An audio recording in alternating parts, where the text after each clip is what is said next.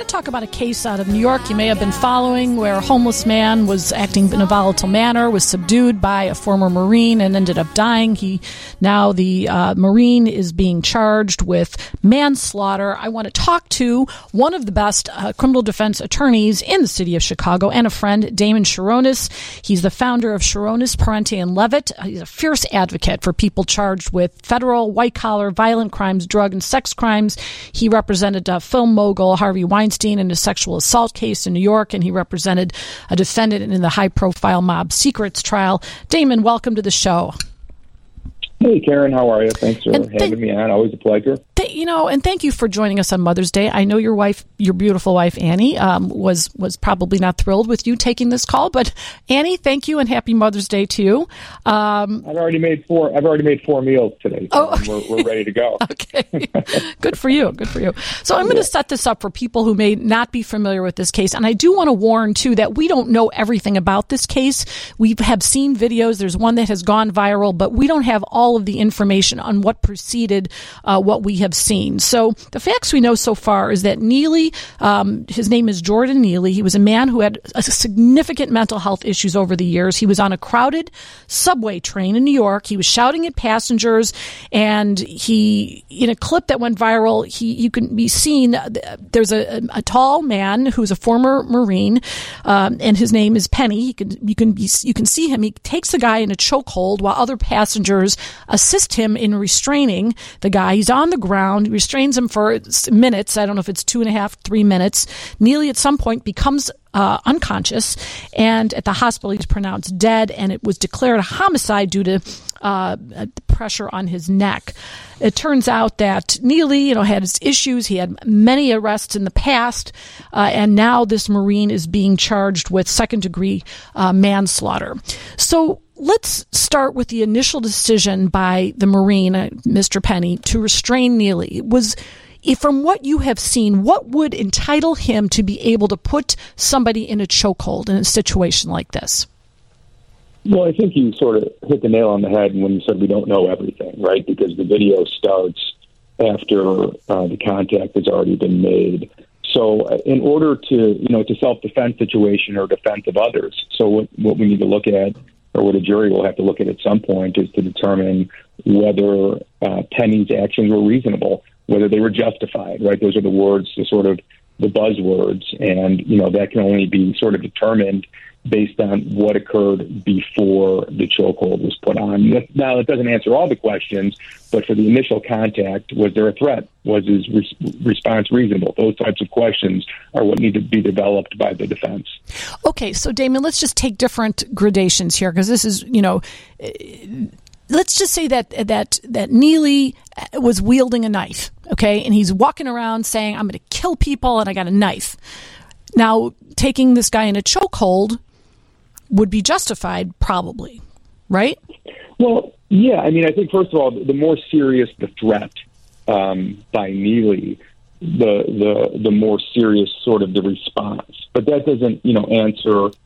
That's not the only question that needs to be answered. One of the things that sort of comes into play in self-defense is, at some point, does the self-defense go overboard, right? Once the threat has been stopped, can you continue to sort of, in this case, maybe apply pressure or do things like that? So certainly if he was walking around with a knife, Penny would have been within his right to attempt to subdue him.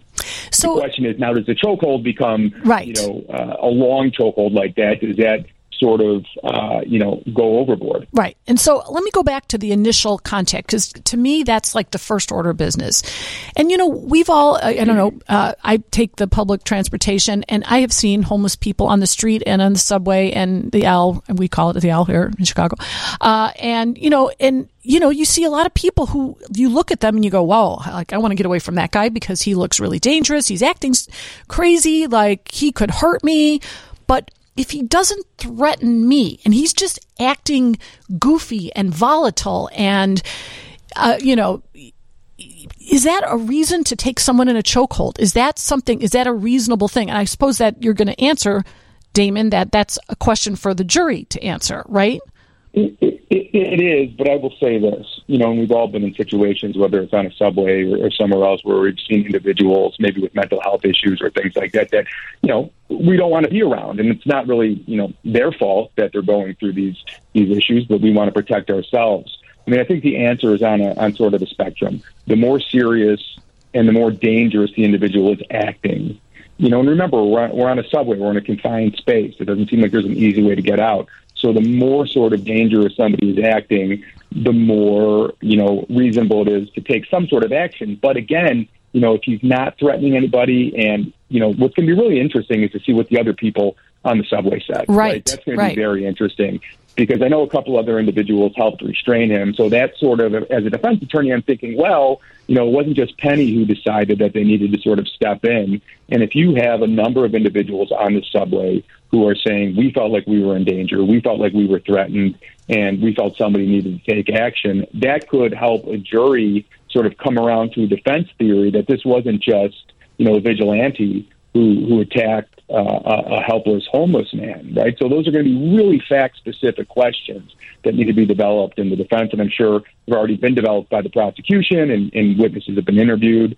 But there's really no, black and white answer to it. It's such a moving, fluid situation. And again, the jury's going to be asked, was this reasonable? Was this justified? Or was this conduct reckless? This is not an intentional murder. I don't think anybody would claim that Penny intended to kill Neely. It was reckless, and that's a lower standard.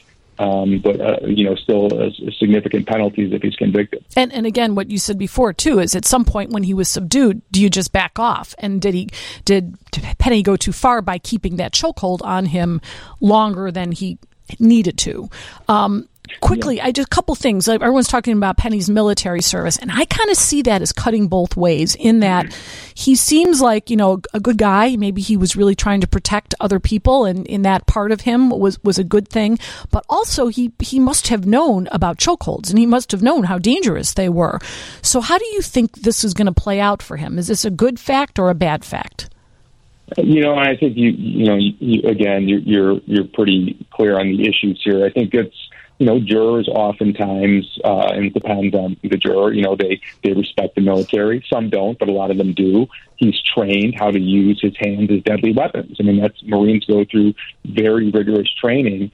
So we have somebody, again, and we saw it in the George Floyd case, right? This isn't the same thing. I don't want to pretend that these are completely similar, but there, a police officer was trained on how to use a chokehold. He knows that can be considered a deadly maneuver.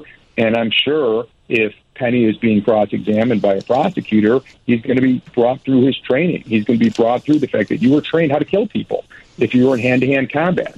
And one of the ways you were trained to do that is probably by choking them out. And those are things that, he's going to have to be ready for to answer. And I'm sure he's got good lawyers and they will prepare him on that. But no, he's been trained how to use those holds, and they can have these types of consequences. Very interesting case, and everyone has an opinion on it. But again, let's wait until we see what the facts were preceding what went down. And I think we're going to have a different conversation if the facts are a little different. Damon Sharonis, thank you so much for joining us. If people want to get in touch with you, how would they do that? Best way is just, look me up on my website. It's www.sharonislaw.com. That's a link to my email address and all my phone numbers. And his name will be on the WGN website. We're going to podcast this segment. Damon, thank you so much, and have a good rest of your day. You too, Karen. Take care.